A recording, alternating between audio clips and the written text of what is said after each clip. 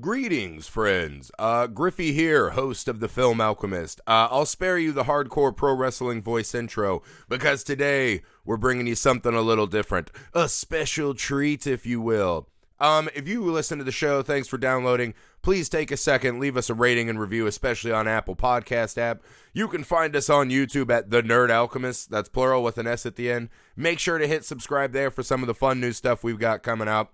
And find us on social media, man. A social media shout-out goes a long way, I should say, to helping us find the people that you know that would also like to share movies with us. That means a lot to us. So, back to the show. Today we're doing something a little different. In the build-up to the Academy Awards, which everyone who listens to this show knows that I love, we had a special moment, right? The Joker, of all movies, a comic book film, again, reaching the pinnacle, being invited to the party of the Best Picture.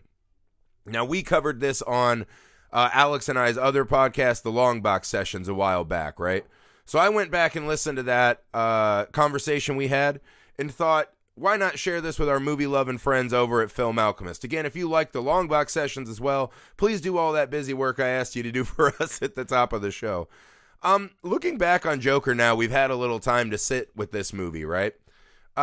The thing I was struck by is there was a frenzy when this movie came out, right? Media was talking about all the bad, scary things that could happen at the theater. I even had an experience, as you'll hear, and Alex did, where we were both a little afraid in our theaters. So I'm just glad that nonsense was nothing, right? We all got ourselves worked up.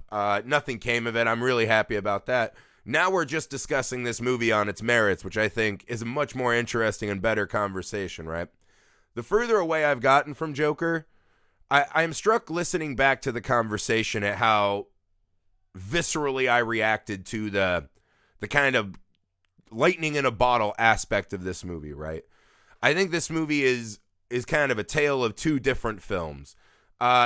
Emotionality, is that even a word? Emotionally, and just hitting you in the gut with raw energy. I think this movie scores really high. I think what I've learned the further away from it, I think the Joker suffers a little bit, the further away from the heart and the gut we get, and the higher we go towards the brain, right? I think it's kind of it has a bit of a childish take on the world it's trying to present. There are some things that didn't all the way add up to me now, but what I think is inevitable and hard to disagree with is that this was one of the most impactful films of the year. And Joaquin Phoenix delivers a performance for the ages, right? So, do I think this movie would be my winner for Best Picture? No, I don't. But I do think it belongs among the Best Picture nominees. And I think, again, that for the fact that this movie, with all of the pre-build-up and all the fear-mongering that came out, was able to come out and affect people as much as it did, good and bad, I think it's rare that people leave the theater riled up about anything. So to me, I think that is a feat in and of itself, man. So, again, it's not my best picture per se. I think it's more heart and gut than brain. But if this is where comic book movies go, I find myself wishing to watch this comic book movie a lot more than kind of these formula outputs we're getting now, right? Whether it said it well or not, Joker had something it wanted to say. It had something it wanted to do, and it took us to a place where we weren't just marketing for an extended world or toys. It sat us with a character, and as much as that character may have made us cringe or we don't like spending time with them, I think that's a refreshing way to spend my time watching a comic book movie at this age. So, without any more of my precursor, here is our conversation about Joker. I hope you guys enjoy it from the Long Box Sessions. Here we are.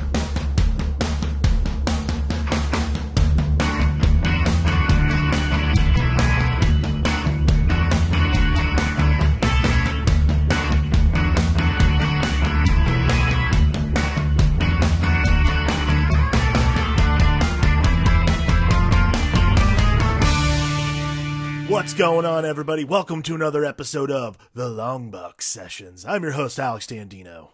And I'm Josh Griffey. As always, catch us on all your socials. That's all of your Instagrams, all your Twitters, all your Facebooks. And then, of course, on your favorite podcast platform. Guys, rate, review, and subscribe to our show. Tell your friends about it. My goodness, all the fun we're having listening to Gary Glitter.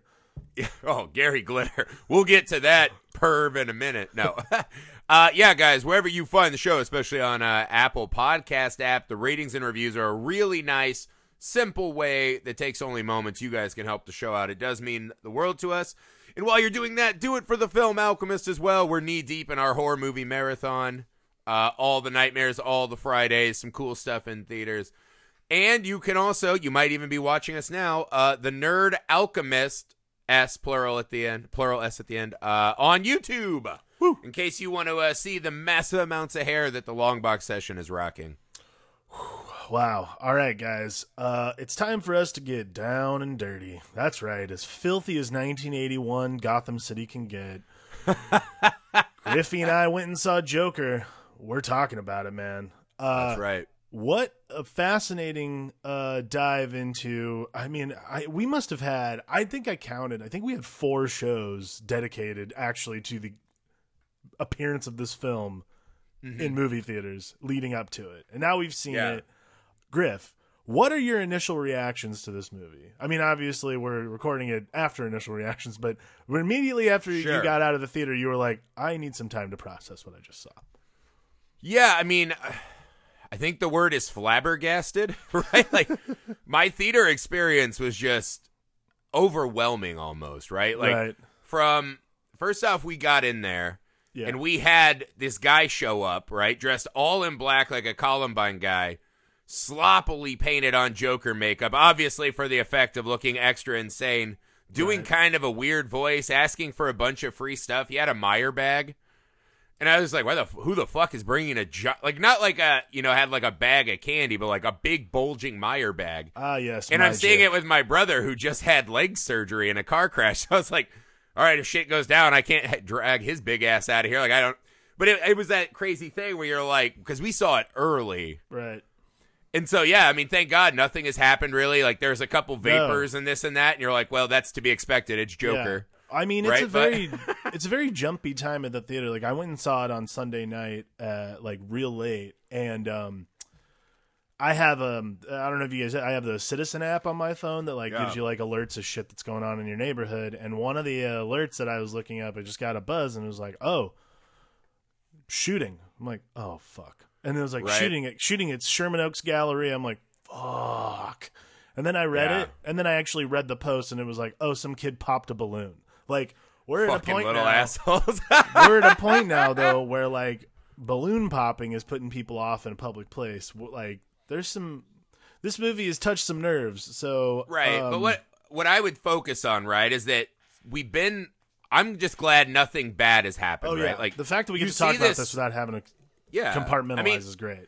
It's weird because I just thought I'd mention it. Like, I was legitimately, as the movie starts to break kind of into the full-on madness, I was really uncomfortable in my theater. Same. And it added to my effect. So when I got out, I was just flabbergasted. Like I said, there was so much emotion and processing. I think since I've had it's such an unusual flick. It's kind of exactly where I thought it would be. Yeah, I mean, I normally sit, like my theater experience is usually I always sit on the side. I like being able to exit. I decided to sit all the way at the back of the theater this time because I don't trust people. And I can tell you right now, I heard so in the ArcLight, they have these back exit doors. I heard them open twice and I got up and checked. Like, that's how unnerved I was seeing this movie. But this is the obnoxious part, right? Is there's actually a really fascinating, but I was scared in my theater. You were scared in your theater. The news keeps putting out articles about guys vaping. Some guys started laughing and clapping and made people run out of the theater. Like, it's almost as if they're upset that nothing bad happened, right? So they keep doing this story. So I don't want to partake in that anymore. I just thought it was memorable. I was like, as soon as I saw the Joker guy, I was like, oh boy, here we go. So maybe I was extra on edge, right? Right. I think I spoke to one of my friends who I won't name. I don't know if he'd want me to or not. But yeah, we had a good chat about the movie because there's a lot of stuff to process in this film. A lot of stuff to process. Yeah. I think my friend Sam had my favorite review right off the bat where he goes, this Joker would definitely get beat up worse than any other Joker by Batman. Well, yeah, because he's a feeble old man by the time Batman's a sprightly 26. But I think there's something interesting in this, right? Is that, and Todd Phillips now has hinted this isn't actually the Joker, maybe, but a guy who inspired. Whatever, fine. Whatever. I do think it's a fair point to say. We'll get to that guy in a minute. Because I'm kind of torn, right? I do think this is. It's in my top 5 favorite comic book movies I've ever seen. I don't know that I would call it a comic book movie, right? Just because it has the Joker and Gotham and a Wayne mentioned. I think comic book movies shifted now as a movie that is derived from a comic book. Right. To almost its own genre with its own tropes and expectations. This one's not that. And also, I don't really find this version of the Joker that Joaquin Phoenix is playing to even be the Joker for me. While also saying I think it's my favorite performance of the character. Yeah. And I think that's the weird headspace I find myself in with this movie. Is there, if you go on Twitter, there's these really wild I mean, obviously it's Twitter. But people saying it's an absolute masterpiece. I've gone 2 or 3 times over the weekend. To other people saying it's a piece of shit that should not even be given time of day. And what I think it is just an ultra fascinating movie that's a bit in between all that. Yeah, totally. I mean, I think that what it ends up being is, like, it's the truest. Again, they go through every single time, like, character study. Like, that's the word everyone sees. That's, like, the buzzword everyone wants to use. And I'm like, I wonder if anybody actually knows what that means. Like, I looked it up. I honestly, I looked it up. I'm like, because there's times when those things become, like, catch-all terms. I'm like, all right, let's actually, like, get to the bottom of this. Yeah. I'm like, that's what people say when they're like, there's no action, but it was good. Right, exactly. So, like, I watched, and, like, because, like, I think about character studies that I've seen, and, like, as much as, like, I'd say as much as there is plot in, like, a movie like There Will Be Blood, it's pretty much a character study of Daniel Plainview. Like, there's a lot going on there. I think Joker is obviously a character study of this one individual, but I also think it's an examination of what I would call metropolitan life in general. I think that there's 1,000,001 of these kinds of guys, probably who existed in 1980s New York particularly, who were down on their luck, had an issue, had something like that. Like, this is I actually think the story was quite common until obviously, like, he starts painting his face and doing crazy shit. But yeah, it's a fascinating journey into madness, and Joaquin Phoenix is such a great actor to take us there. Yeah. But yeah, I don't know if it would be one of my top 5 favorite superhero movies or comic book films. Like, honestly, I'm grappling with it in my own mind. I think it's my actual favorite. Like, that's where I've landed after a weekend of thinking about it, right? Yeah. And again, I think that's a bit of a cheat because they're just making a movie that I prefer under the guise of a comic book film. And, you know, they're doing this, here's the Joker. And honestly, that's my favorite performance ever turned in as the Joker while not being the Joker, right? Right. An interesting way that someone phrased this that I thought about, right, is that this movie is, you know how there are those movies when you were in college that have kind of faux philosophical bends, you know, the kind of ideas in them that make really dumb people feel like they're smart because they like the movies, i.e. Fight Club, right? Movies Club, that become, Fight Club, they become Blue Velvet's like the level up from Fight Club. How dare you? No, but what it is right, Fight Clubs becomes this, your dumbest friend watches it, thinks he's really smart, and then starts espousing this kind of nonsensical anarchism, right? And someone referred to it as the college dorm syndrome, the college dorm movie poster syndrome. Sure. And someone said is that a movie like Fight Club sets out to make a movie, right? And then it gets co-opted into that, you know, dorm wall poster. And Joker is the example of what if that was the intention all along, was to make that movie for those guys. Wow. And I don't know if because this is the thing, I do think Joker gets pretty muddy by the end, right? Yeah. By the end of it, I'm not sure all the way where I am. And this is the part about it that I separate this out from an actual Joker tale for me, right? Because I do think it's twofold. I like the idea of we talked about this on Film Alchemist with Freddy Krueger, right? We've gotten too friendly with Joker, right? Like even Heath Ledger's Joker, we kind of liked him so much, and he won awards. And I think at times we forget how truly scary a character like Joker would be, right? That there are human beings that don't act like human beings because they do not buy into the social contract. By not buying into the rules of a society and purely acting out of their own in-the-moment actions, this and that, they become so fucking scary. And I think Mark Hamill had a big part of that because we grew up on Batman animated. That's almost where all of our heads jump to first. I'd say that it's that. I mean, I'd go back further. I mean, it's Cesar Romero. Like, Cesar Romero made it commercial. Like, even Jack Nicholson was not that threatening. He was a mob boss. Mob guys can be killed. I think Nicholson is fucking... Like, I don't think anyone takes Batman 66 seriously in the oeuvre of I think they don't. Oh, what a fun little thing we had. Nobody takes Batman 66 seriously in the oeuvre of, like, Batman. Like that, yeah, that is like a fun little romp. But psychologically, it informs some sort of opinion we might have of a guy who dresses up like a clown. And that's like, I mean, more to the point, like, even in Batman 89, Joker's costumes still have that Cesar Romero vibe. Like, there was nothing about what he was wearing that, like, made me think, oh, that guy's probably dangerous.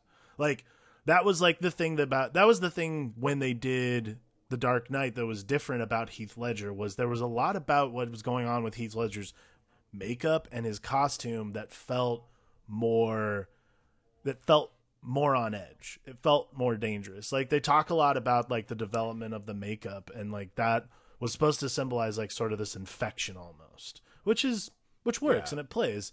I mean, like... Yeah, I mean, I agree. I'm not here to take shots at Ledger. What I think, though, is that when I saw Ledger, and this is the new standard for Joker, right, is Ledger and Phoenix and Leto.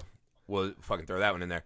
It's almost these tryhards, right? It's, we can't get Joker to be scary and crazy enough without trying hard. What I think Nicholson did, and the different thing in Nicholson, too, is we had time before the Joker turn to see that he was a scary fucking guy before he turns, and that he just loses his last bit of inhibitions. But if you go back and watch that movie, he's a scary fucking character in that movie. I mean, but that's also I think from now the jump. Like, I think that's the main thing, right? But that's what I mean. Now we're trying to do this with makeup. You know, even Joaquin, it's like, I'm too insane to do eyeliner correctly, right?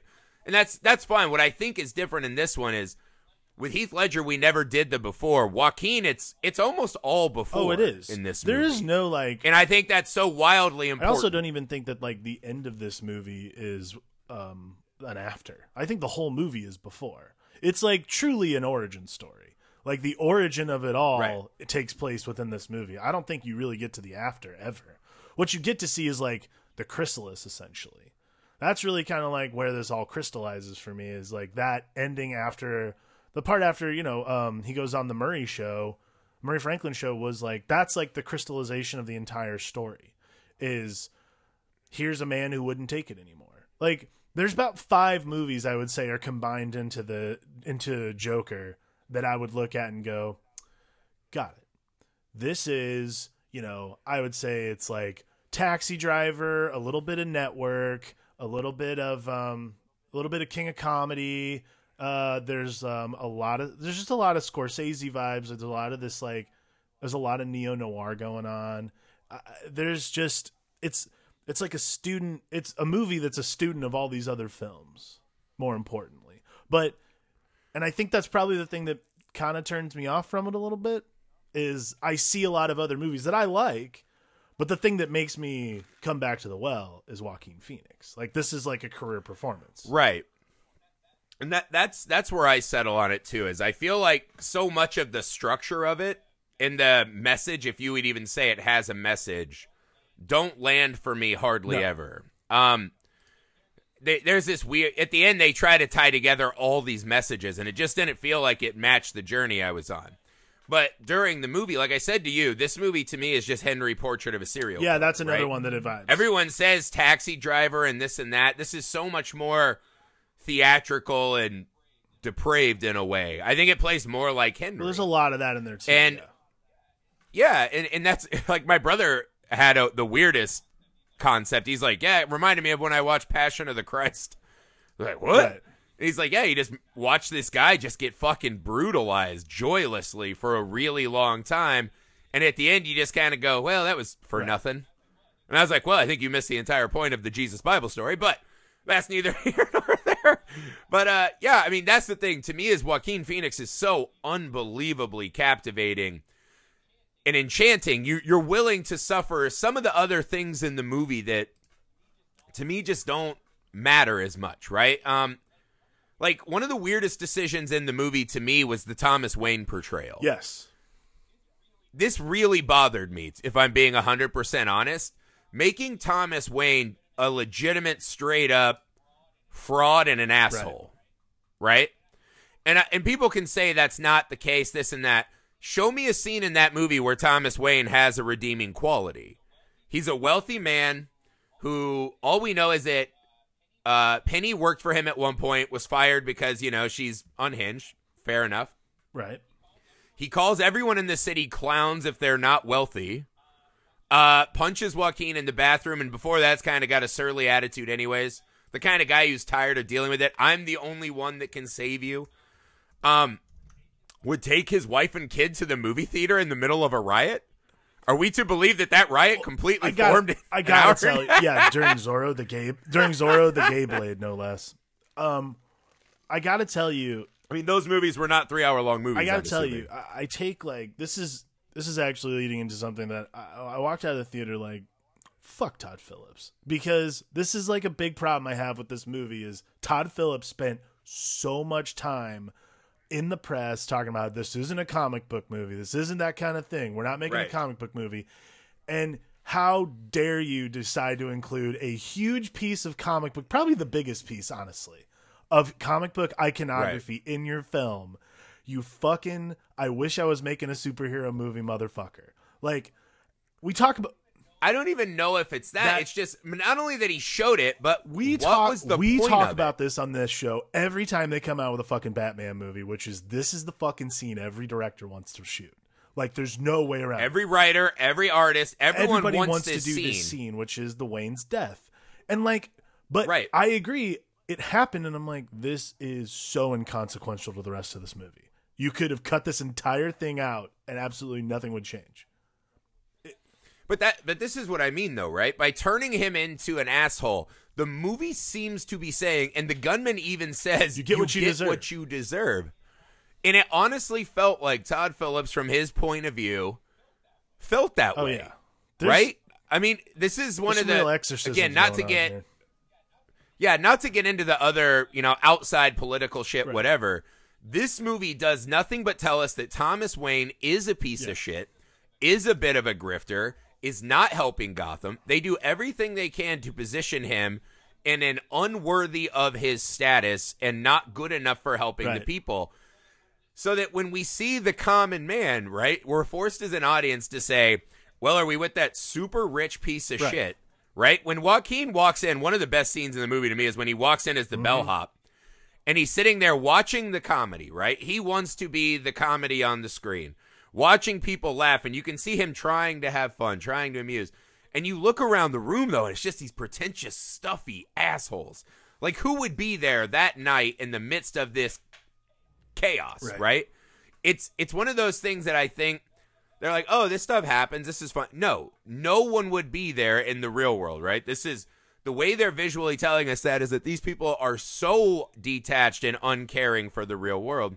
Now, some people might take umbrage with me and say that that's how it is now.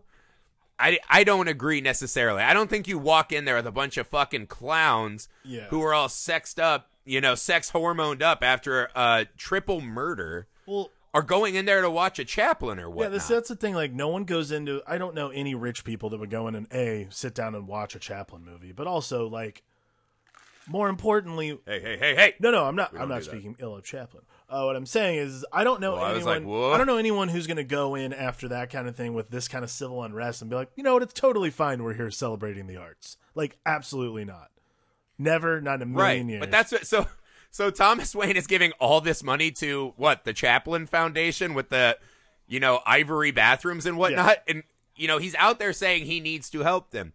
But this is the interesting narrative consequence of that, is that Todd Phillips, whether on purpose or not, has told us, the audience, that in a way Thomas Wayne is deserving of his death.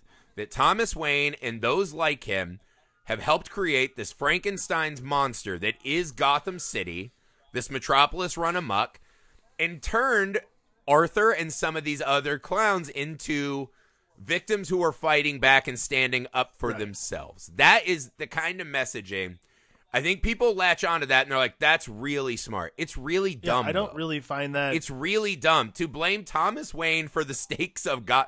And this is where me and my friend, we were talking in the text, and he's like, I kind of like the new version of Gotham. And I was trying to explain, no, this is, Gotham essentially exists in comics not as a city, but it is this eternal womb of evil. Right? Gotham is a catch-all for all of the worst impulses of society. Version of Gotham. Good Lord. I might be paraphrasing. I mean, it was a really long conversation we had. He helped me crystallize a lot of this. But in theory, I think Gotham has always existed this way. And I think story-wise, it always works better when Thomas Wayne is the shining example amongst the filth, right? I mean, because that it doesn't make sense. Why is Bruce Wayne so instilled with a mission to save Gotham if he knows his dad was a charlatan? Like the whole eat the rich routine. Bruce is really smart. When he gets older, he'll read the newspapers and realize his dad was a charlatan. The whole eat the rich routine is kind of played out. And like, here's actually something I thought of when I was walking out of the movie is I was like, think about that version of Batman for a second that gets born out of that trauma. I actually think that you can make a case that that version ends up being that Aronofsky Batman where he like gets raised by Big Al in the like auto shop. Like that totally is the version of Batman I see coming out of what happened there, because that's a guy who is not accepting of his like it's like Aragorn, he's not accepting of his title or anything like that. He's literally willing to be down with the dregs, that I think is, or as his people would say, down with the sickness, disturbed early 2000. No, but but this is what I mean though. It's one of those. I think a lot of the because this is the thing, the movie is undeniably beautiful, powerful, moving, emotionally sweeping, right? But I think what happens is the longer I've been from my screening, because again, when you leave, I was just, it's one of those, I can't remember the last time I was maybe Midsommar, right? Or Hereditary, where I was so just erupting with energy as a reaction to what I just saw.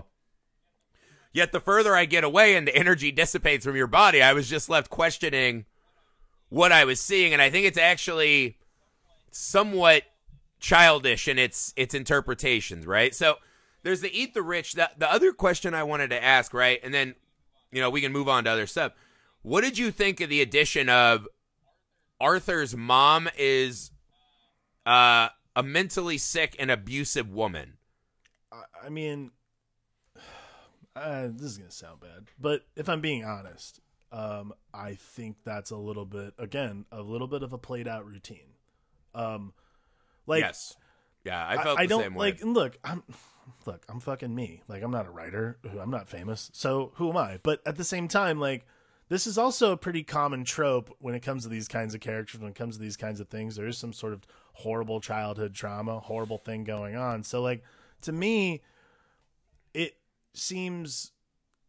validates the Joker in a way that I kind of don't want the Joker validated. That's pretty much my main issue with the entirety of the film is like, I don't need a definitive origin of anybody, particularly this guy.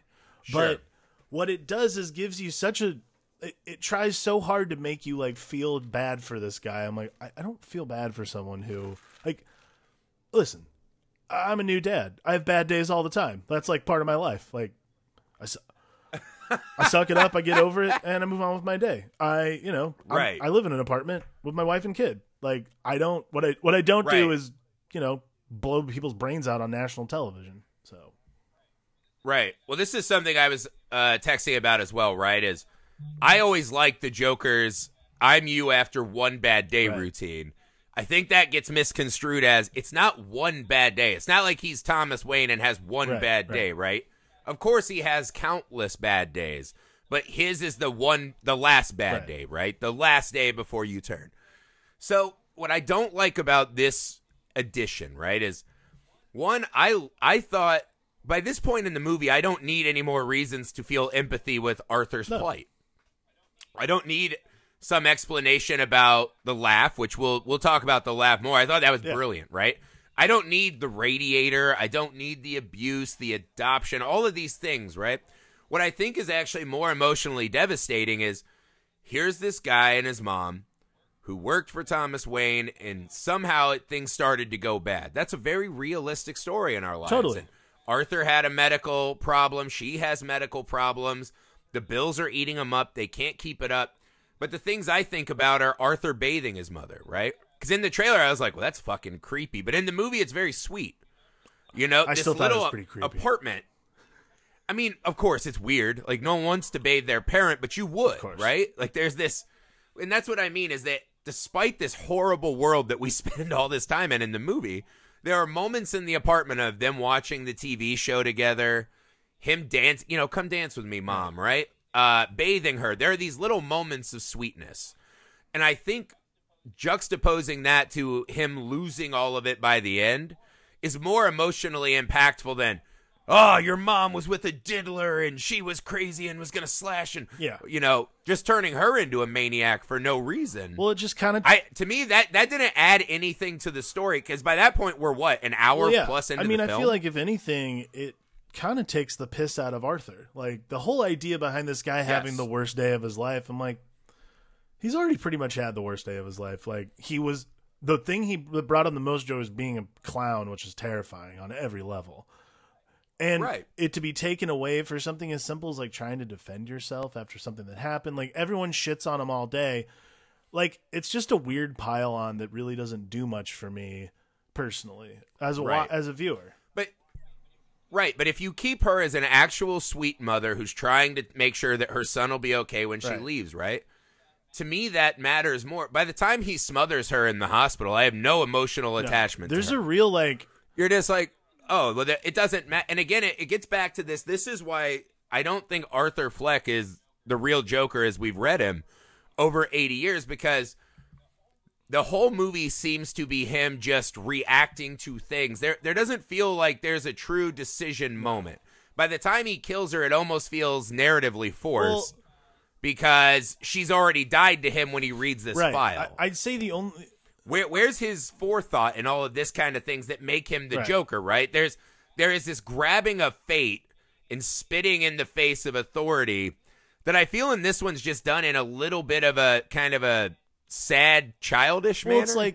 It's like the Zazie Beetz stuff. I like, why is this in this movie? Like, I don't understand why this matters. Like, is it just like someone to play off of, and then you eventually find out? I actually love that part. I love her. But what I'm saying is, narratively, it does nothing for me because what it ends up doing is it does something I already have. It already does something that I have narratively in the movie. I don't need any more of it. So, like, for me to sit there and go, oh man, I hope like when he realizes that everything, like he's not spoken to her and all of this is in his head. Like, we know, like he's like you could tell from the first time she said anything to him, it is always him talking back to himself.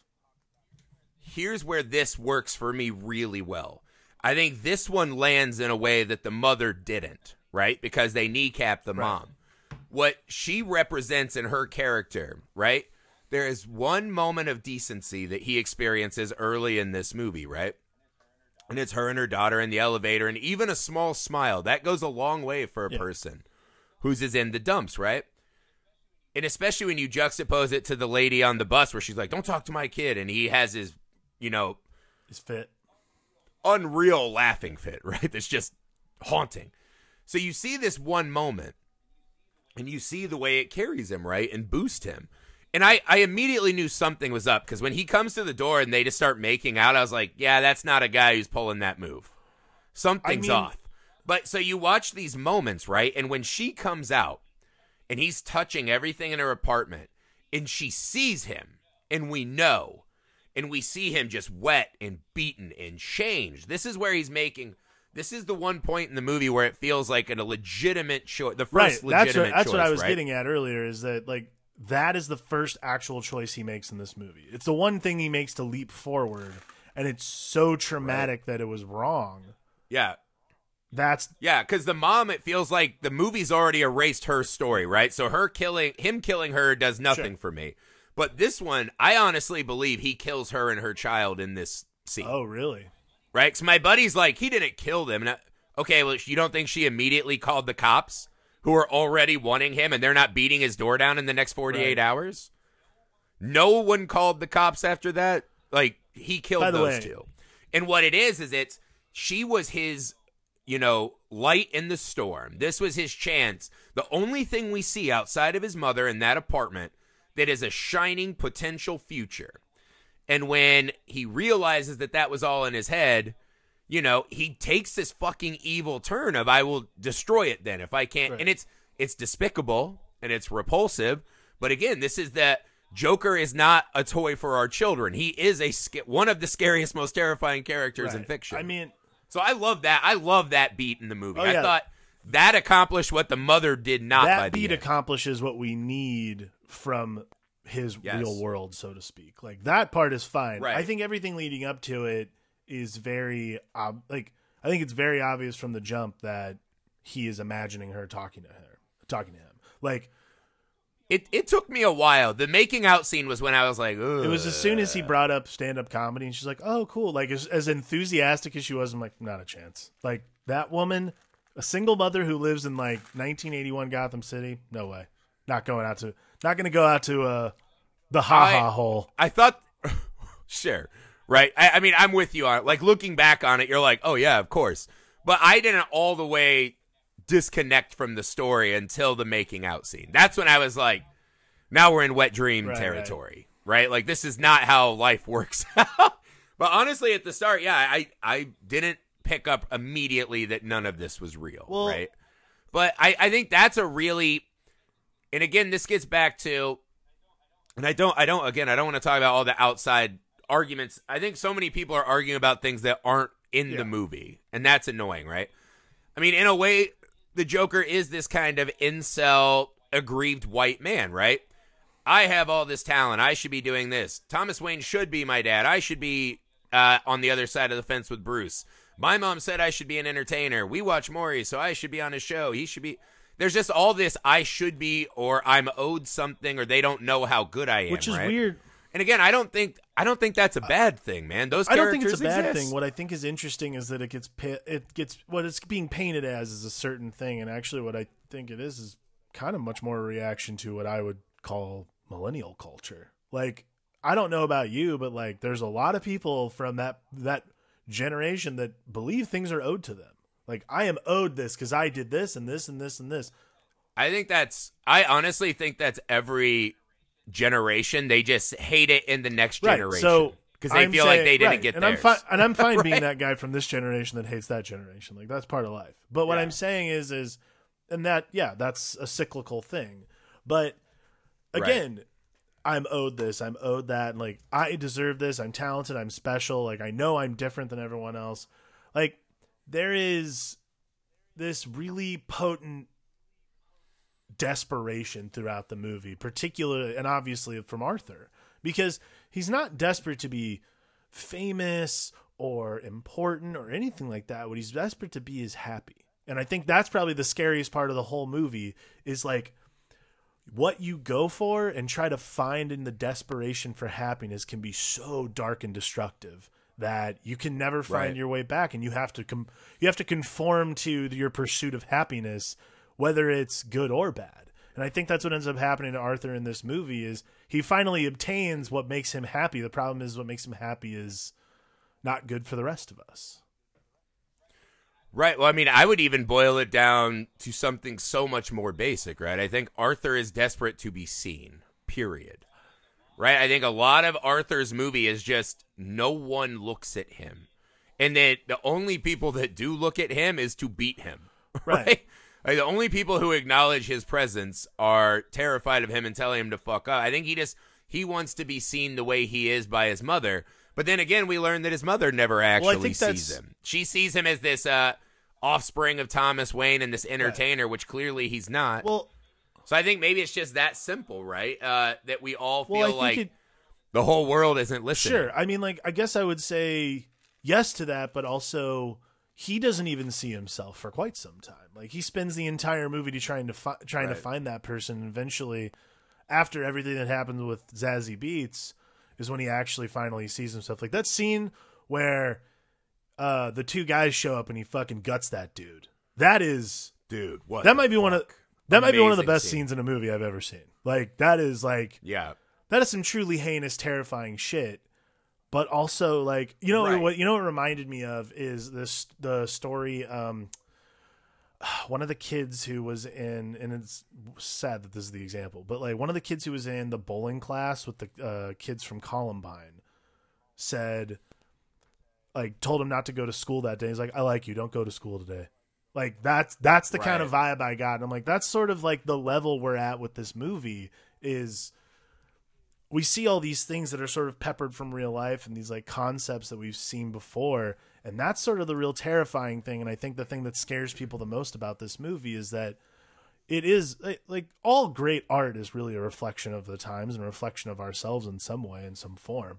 So what's scary is absolutely that this person obviously exists. What's scary is that this person can exist to this degree.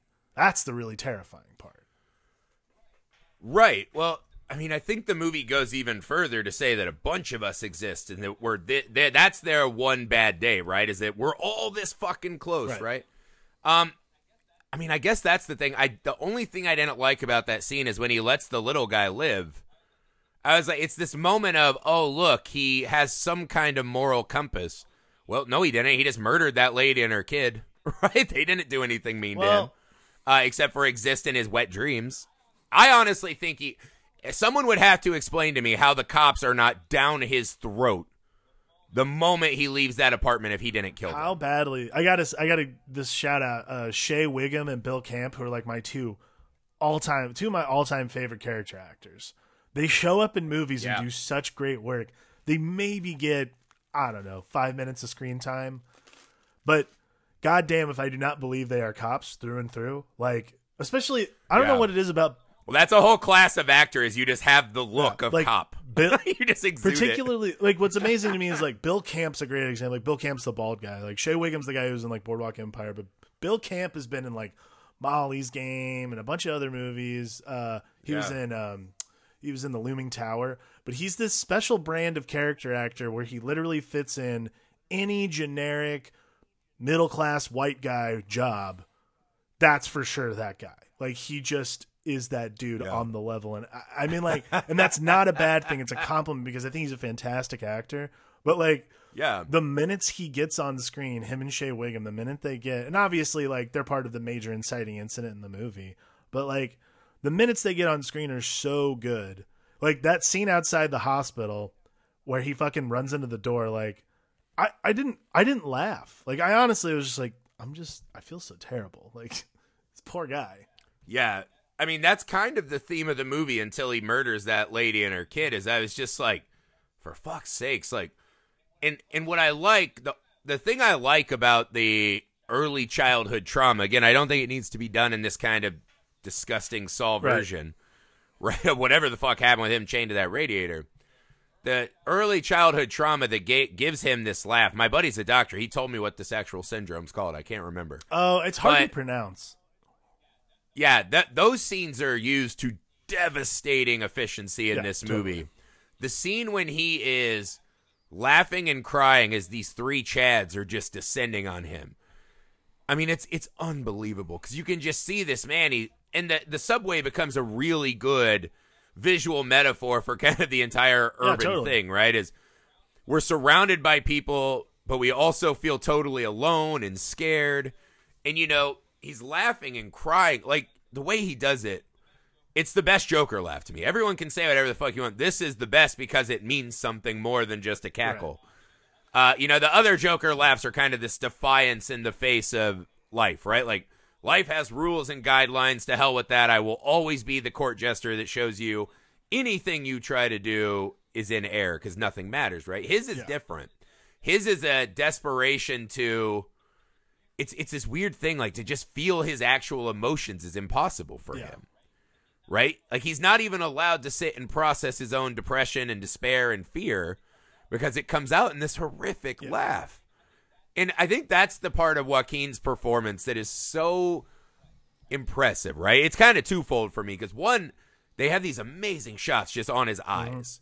And the amount of fury that he can portray, even when he's kind of the subdued Arthur, it's just one of those things that some actors have that you can't match it. You just stare into There's his eyes. actually And a scene early in the film that scared the shit out of me, and that was the scariest scene in the whole movie. Like, bar none, was when he walked into the guy who runs the clown company's office, and they just do this slow push in on his face where he's smiling at the guy. But Joaquin Phoenix just has those. It's the same, like, this is like akin to, like... They do that same scene, it feels like 5 times, right? Where it's just kind of him, you don't even listen when I talk. And it's just... You can see there's something in those eyes that is so it's fucking like they scary, almost, man. I mean, again, like this is sort of the same thing I felt when I saw like him as Freddie Quell in The Master. Like comparatively, the performances are very different, but they also have sort of this similar vibe of just like the bubble under the surface. But what's interesting about Arthur's bubble is like where Freddie was bubbling under the surface because he was trying not to drink and he was trying to like become a different person altogether. What's bubbling under the surface for Arthur is him trying to be an outwardly good person, but you know on the inside like he's so damaged and so broken on some level. Like it's pretty fascinating. Well, here's one of the scarier scenes in retrospect, right? Is his daydream about being on Murray's show. Oh yeah, where he's like, I do take you, because you can see in that moment, right? This entire movie to me is the process that we all go through to put forward a false face, right? Like that's the entire exercise of a clown. Is the painting and the covering up, you know, becoming something else outwardly. That first scene when he's on Maury and he's like, I do take care of my mom. I do think it's all right. You know, like espousing these kind of great family values. And he gets brought up with De Niro and kind of waves at this generic crowd of Gotham, right? The eyes and ears of Gotham. That's who Arthur thinks he is, right? And in a way, that's who Arthur could be. But then we see him get beaten at his job. We see his buddy hand him a gun. Right? We see everyone kind of not take him seriously. His boss is giving him shit. Like the scene when he's just, why would I keep a sign? Yeah. But they can't believe he wouldn't do it because he's fucking Arthur, right? That's just who he is. People are creeped out by him. You know, the scene when he brings the gun into the kids' hospital is just devastating. But that's the series we see, right? Is you see these flashes of a man who wants to be what Thomas Wayne always represents in the Batman comics, is this shining light amongst the, you know, deluge of filth that is Gotham, right? Arthur wants to be that guy, right? My mom said I was put here to make people smile, to give the, and that's why we like this stuff, right? The comedians and it's supposed to take us out, even if for a minute, from the struggles of just being alive, man. Life is a struggle, period. And so Arthur, it's not even as much narcissism at the start as it almost feels like he's a Don Quixote on this quest, right? And the good day in Gotham is the windmill. It's just, it's not ever going to happen for him. And the scenes of watching Joaquin underneath have this trauma and realization and anger about that while trying to keep together his outward facade. I mean, so few actors can pull that off. It to me, that's what separates this from all of the other Jokers. I mean, it's just he's given so much more room to work. Yeah, and I mean, I think that's the advantage of the material in general, is that this isn't really a story about the Joker as we've known him. Because to me, again, we've talked a lot about Batman and the Joker on the show, sexual and non-sexual, but mainly sexual. But like, there's a lot of story.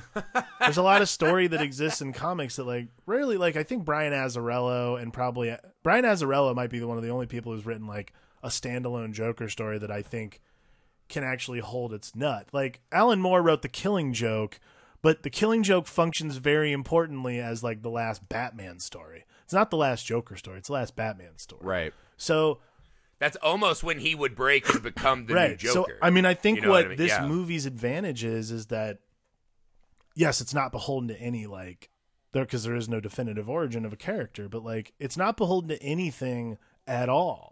All it has to do is tell the story of a man who's been pushed to his limit. So you can do that with several different characters. And again, I the fact that this movie's called Joker and not Arthur, pretty much inconsequential. You could call this movie Arthur and it would be the exact same.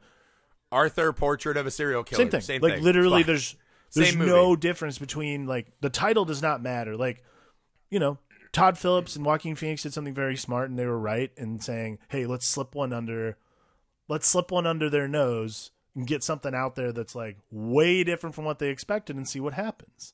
And like, I'm not Right. speaking on trends or anything like that. What I'm saying is like this is a director and an actor who wanted to do something completely different that probably wouldn't be funded for any more than like $1 million at this point. So Right. why not? Like, why not show people something that they Right. haven't seen before? Or have. And that's what I like about the movie is that in a way, while not being kind of true to any of the message or heart of the characters of Gotham or the movies, if that's how you have to get this movie made, I'm for it, man. Because it offers I don't know that it offers a completely fascinating lens on the Joker, but it is this interesting performance about a villain, right? And where a villain comes from. Again, I don't see this character as the Joker to me. Because there's not that extra level of madman. I mean, the interesting thing about this, I keep asking myself, is twofold, right? Does having Bruce and Thomas Wayne in the movie or the name Joker add any value to the story that I saw on screen? No. You could call it, Ricky, Little Bobby, and, Tiny Tim, whatever. The movie doesn't change at all. Whereas if you do The Dark Knight, and Bruce Wayne can never put on the Batman suit or have the Batmobile, this and that. Like, that movie falls apart. It doesn't exist anymore. This one is not like that. We're just talking about 3 names in the name of a city. Nothing else is affected or changed by that narratively. But I still think it's a really valuable exercise, again, in examining Joker is not our friend Mark Hamill from our cartoon days. This is a really fucking scary, depraved guy. And again, I think in a different way than how Arthur's portrayed in this movie, but I think those are helpful tools. I guarantee you now there are people that will go on to make more Jokers and Batmans that will be influenced by this kind of the level of extra humanity. I mean, I think the beauty of taking a creative license like this and really like taking it out for a ride, like not holding back, which is something that I think is really important to remember about a movie like Joker. Like Joker's not holding back anything simply because of brand awareness, which I love, and I don't want them to. It's something we've asked from like everybody, but we obviously know there's some restraint in certain areas of the Disney world. But it nevertheless is one of those things where when I look at it and when I watch this movie, I see a great lightning rod to make other movies like this. We've talked a lot about superhero movies in general and comic book movies using movies we've seen before as like their general lens of filmmaking. Like Captain America Winter Soldier basically is 3 Days of the Condor, and we have a lot like that's probably the best example I can think of like using a version of a movie and taking it and really making it work for your genre in general, even though it's not really your genre. This is a great example of taking a movie that we've all seen before about 5 different times, like 5 different types of movies we've seen before, and putting it all into one movie that's a great character study about anybody, any one of us. Like, that's like the scary part, and that's why there's been so much unrest, and that's why it's been so uncomfortable to sit in that theater and watch this, because this guy's out there. Not necessarily him particularly, but you know that there's someone who has had to deal with this.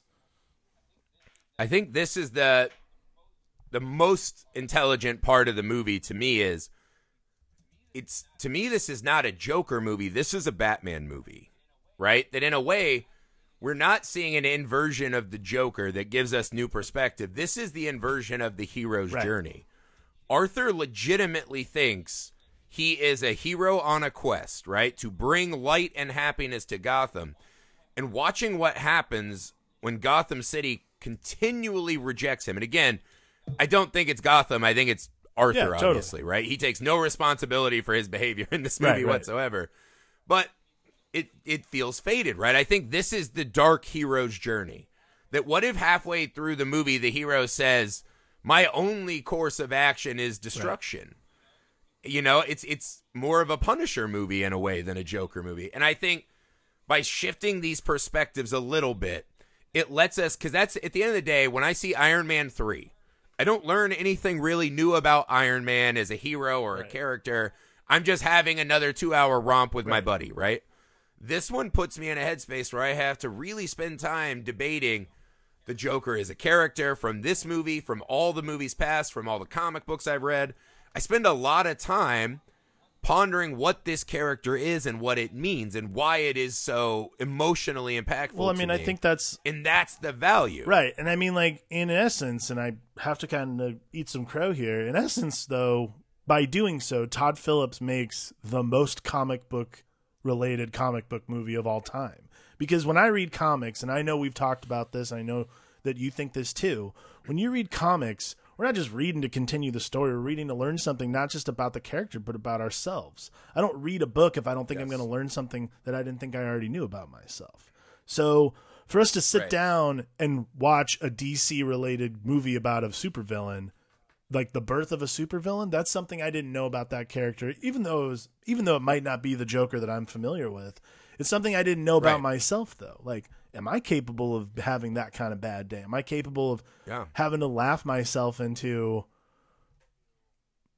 anything? Like, that's like a huge, I think that's like probably the greatest accomplishment of Todd Phillips and Joaquin Phoenix's Joker is that this movie takes you to a place where you have to think about that kind of stuff, and you really have to kind of you really have to like turn up the gas a little bit. You can't just sit back and relax and let them do the thinking for you. And look, I like going to those movies just like everybody else. Look, I like going to the Marvel movies. It's fun. But I also know that I don't have to like do a whole lot of the heavy lifting. That's what. Right. But you're like, I don't need to see Ant-Man ever again because I get it. Exactly. Right. I know we're not going to break new ground with Ant-Man. Right. What we talked about a lot is, to me, comic books are, one, I like thinking about the classic good versus evil, right? Why do we ever keep going, right? Why do we persist? And secondly, it's forced introspection. That's what the best comics do. They make you ponder really big things in the most fun way. And this movie accomplishes that, right? And I think when the movie's sitting there making us examine, well, is Arthur a villain? Because we know what's coming. We know that he's unhinged when he kills those three Chads. Right? Is that right? Is that wrong? He took the law into his own hands, but they were beating the shit out of him. It felt like they were about to assault that lady. So it puts this criminal action in a good, bad, do we need to fix the whole like those moments are really good. What I think happens for me is I think by the end when Todd Phillips starts injecting a little more of his lens, the movie gets a lot dumber and makes me sad, right? Like, the whole monologue on the Maury show, to me, didn't really ring very much of the chaotic nature of this man who's broken and given up. Because he starts, you were going to be mean to me. No one's nice to each. Well, bitch, you just murdered three people in your apartment building. You murdered three. Like, you're not being nice to people either. It's just, and again, he's delusional. But once that speech starts, I was kind of, because if he kills himself, right? That's more of an introspective act of defiance. I thought that was. I was really crazy about that. I think killing Murray Franklin is purely plot. Like, that's the problem I had. Well, I think it's to solidify that he's actually the Joker, right? That he pulls off some kind of big crime. But the Joker kind of grandstanding on the TV. Like, the moments when he stops in his Joker outfit and kind of dances. Like, he does it the one time in the bathroom. After the kill, he does it a little bit on the Maury show. I mean, haunting imagery. But his speech, Maury using him, kind of putting the media at fault for, you love mocking it's like, that's not Maury's fault. Nothing that happens here makes Maury a bad guy. I think it's really like sloppy, like sort of sloppy grandstanding on the behalf of that's, and again, it's not like, I don't think it's bad writing necessarily. What I do think though is it's a means to an end. Like that's, But what they did was they took the imagery of Joaquin kind of floating in the void, right? Like it's the sunken place, right? Like Joaquin just floating, and watching him is captivating and lets me ponder with him, take the journey with him. When you start laying out your manifesto verbally, now I'm forced to grapple more with a specific idea rather than the big concepts of what's happening to this man. I thought the talk show was actually a really poor device for the story. I could have done without that. I thought the story between him and Thomas Wayne, that's what you're driving me towards, right? Don't use Maury as a stand-in for Thomas Wayne, the wealthy 1% of Gotham. Put it on Thomas. If you want to do asshole Thomas Wayne, use him. And then, so we have the kill on the talk show, and I was like, all right, his manifesto speech didn't do it for me. I loved watching him in the back of the cop car just kind of Yeah. look at the anarchy, right? This brightened up Gotham and seeing that he's inspired this nonsense. Because in a way, now that he's killed Arthur and become Joker, people are seeing him, or at least the way he wants them to. That part is great. Now, they do a shot that I thought was pretty bad. When they crash the car and they pull Joaquin out, I was like, did we really just do the Jesus image? Yeah. Like, we're really going for the Jesus Robin Hood image that the Joker has. And again, because they pair it with the Thomas Wayne getting what he deserves, quote unquote, right or wrong, they do try to lay groundwork that Arthur is somewhat a victim and that Thomas Wayne somewhat deserves it by doing the then Jesus imagery and the Robin Hood imagery. While Robin Hood is standing on the car and he's looking around and he does the smile, it's visually arresting. Beautiful, beautiful work. But the images, again, kind of belie what I think a lot of this movie is doing. I think, you know, because I think then you're taking an exact point. You're focusing my mind in a little too specifically on this is somewhat a heroic act that we just watched, which I just don't agree with. Yeah, I mean, I think, like making it, putting too fine a point on it might be the like crux of the argument in a lot of the moments in this movie. Like trying to make a stand and like make a point in that manner is not how this movie should function, because that's also, again, speaking to the character, not how the character functions. Like, yeah, well, he even says, I'm not political. He is just this broken narcissist who wants himself to be seen. And once he starts his political ideology, it kind of works in the Maury monologue because he's not political, but he's kind of doing a politician speech.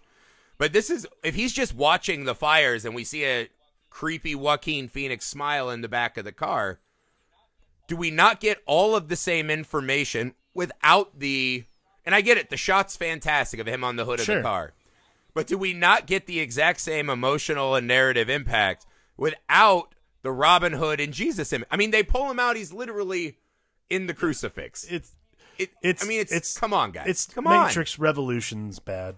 Like, you know. I mean, it's such a beautiful shot that it would be a shame that we never got to see the shot. But it's also just, you know, it's the exact same thing, him watching people taking his false image to Gotham and tearing the city apart. I don't think you need the Robin Hood Jesus imagery. I don't think you need Thomas Wayne being killed, you know, because he deserves it. It felt unnecessary. And then we have this end cap with the psychiatrist. That's a weird one because I read online that this is the worst hot take that I read every movie, which I'm pretty guilty of myself with science fiction, but Arthur was in the asylum the whole time, right? When he talked to the first social worker and he headbutted the glass, that's him none of this happened. Come on, guys. That's never good. I'm guilty of it myself. It's never a good take. Let's pretend this is isn't happening. St. Elsewhere. Let's not do that. I absolutely despise that take. Like, those kinds of things are annoying to me. But I mean, what I think really is the case is like, that actually might be probably one of my favorite comic book beats, is literally him escaping. Like, that happens all the time. Well, it was cool because it's subtle. It shows his mind shift is shifted a little, right? I'll tell you a joke, but you won't get it. And him kind of meandering down the hall and then doing the Scooby-Doo run with orderlies. Well, it's fine. It was cool. It was beautiful. I mean, I think that's the problem, right? Is so much of it is beautiful and amazing just to watch Joaquin do anything. But I think the ending has a little... They take it from Joaquin flailing in the void to... Todd Phillips is going to teach us something. Like I had mentioned to my friend, when it pulls back on the row of like 9 TVs, and it's the news, and it's Murray, and oh, look at the press. They love tragedies. Which, I mean, obviously they do. They're still trying to incite a Joker shooting, it feels like. But it just felt like a stupid point to make it this moment of the movie, right? It just felt like something added in that had nothing to do with where we were. Like, again, they're trying to blame Murray and the rich and the media for Arthur and Gotham's plight, and it's just bullshit. It's called a character study. It's not a social study. It's a character study. Like, that's like the most important thing about the movie is like, as soon as you start widening your lens out a little bit into other things around Arthur, that's when things get a little foggy and start getting a little muddy and start getting a little preachy and like kind of get a little not worth watching. But once we get right back into Arthur's world, I'm enamored. I'm in. You know. Yeah. I mean, I think that's the thing is it's just one of. I was trying to think. I mean, by the end of time, this will probably be a top 10 favorite performance of mine. It's just unbelievable. Great. The way that Arthur contorts his body constantly, shrinking in and really kind of flexing. The way he's constantly leaning back to stretch and be bigger, more noticeable. The getting bigger and the getting smaller. I mean, he just does so many brilliant things in this movie. I mean, and again, it's not necessarily the Joker. It's definitely not Gotham or the Waynes. Doesn't matter. It doesn't matter, right? I think what you said, it captures the essence of the best comic books, which is an entertaining way to look at some of the most important, scary, ethical dilemmas ever. And the people who sit there and just rip on it because, yes, Arthur reminds us a lot of these incel fucking virginal shooters. Yeah, he does. But you know what? Those people fucking exist, right? I mean, you know, to not watch it because of all the other world stuff, you're missing some amazing I think art. confronting what's scary and confronting what terrifies us about the world we live in is what makes great art. And I don't always think that, but I think in the case of Joker, yes, 100%. And you have to confront that so that you can know. So that you can know that about yourself. Yeah, it's just a beautiful piece of work. Again, I don't think, I mean, people are so extreme, right? It's that, oh, it's the masterpiece. Yeah, it's all right. Fine. Oh, it fucking sucks and we shouldn't watch it. It's hideous. No, that's nonsense. You know, when it's working, right? When everything is clicking, it's all the way up here, right? Some of the best visual, powerful imagery ever. And then there's a scene where they play da-da-da, da-da-da, the Pro Sports Jock Jam song as Joaquin Phoenix dances down the stairs, and you're like, well, they're still making some really bad decisions. That's kind of the mixed bag. Of all the songs in the universe you could have picked, that has to be the worst choice in that moment. Come on, man. It's just such a bad, stupid choice that doesn't fit this world at all. Why wasn't it? Does Arthur really rock the jock jams? Why wasn't it just? Why was I was shocked it wasn't like Sinatra's version of "Send in the Clowns." Like they fucking sang it in the middle of the movie. The fucking Chads did, and I'm like, just when you're smiling. How about? I mean, there's so many songs that are a little spot on lyrically. A happy face, like. But I mean, anything other than a jock jam song. But that's what I mean. This movie has really good filmmaking. It has some really bad decisions. I think the more you start venturing into Todd Phillips' mind, away from Joaquin's mind, it suffers a bit. But, at the end of the day, I think this is a fucking A- movie overall. I think, weirdly enough, I think this will be the comic book movie I come back to more than any other. Yeah, that makes sense. That tracks. I think there's just a lot. And it's me personally that I mean, this is the kind of comic book movies, movie that winds up on Shudder. So, Right. I mean, it's a fucking horror movie, man. But that's what I like. I like sitting there and just spending uncomfortable time pondering these bigger character flaws. And I think this movie has so much more time for me to actually actively be participating and emoting than, your average comic book movie. I can't think of any other comic book movie short of Howard the Duck that I will end up having watched more than this by the time I die. And I think that's really important. Not entertaining that. Anyway. Are we gonna? You want to watch it again? We already did it once. No, it's not. Again, I know for most people it'll be too hardcore to be their favorite comic book movie ever. Most people prefer Marvel. I'd rather do this again. I think I can honestly say it's my favorite comic book because even The Dark Knight, I don't really think that's very Batman, right? The Joker's closer to what the Joker is while doing his own thing, but again, I don't think that's Batman in that movie, right? Batman never just wants to quit the and Nolan have a girlfriend. Batman just wants to have a girlfriend. So they all take their own they all take their own liberties with the characters. This one just happened to be fascinating, and anytime I get to spend with Joaquin Phoenix just going for it, all the way in. All the way in. We hope that you go see this movie.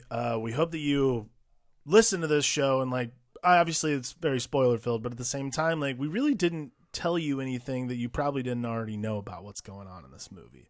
It's important to see these kinds of things for yourself, though, and form your own opinion. But thank you for listening to our show about it, because I don't want to tell you how to like a movie, but we definitely want to tell you what we liked and did not like about this movie. We want to talk to you about it, man. Hit us up in the comments Let us on know. Nerd Alchemist, Guys. plural. You'll find it there. You can hit us up on Twitter, Instagram. If you want to fight with us, you think we're dumb. I think my buddy used the phrase, did they hand out woke goggles at your screening? If you think that's the case, you know I loves a good fight. Let's do it. You guys can be the fat guy and the dwarf, and I'll be old skinny Joaquin with my skeezers. Let's Guys, battle. As always, catch us on all your socials. Make sure you rate, review, and subscribe to the show. Tell your friends about us. We like doing this. We want to keep doing it. I don't think anything's going to stop us, but we would love for you guys to tell all your friends. We don't want to have one And bad for the love day, of God, please go audience. over to Film Alchemist and listen every day this month. We have a show, right? Every day? Every weekday weekday. this month we have a show. We're not maniacs. We're Every not weekday maniacs. this month we have a show. We're watching all the Friday the 13th, all the Nightmare on Elm Streets. Elm Streets. I think today is Tuesday. We released Which one was today? Dream Child was yesterday. Today was Freddy's Dead. By the time you'll be hearing this, it'll be New Nightmare.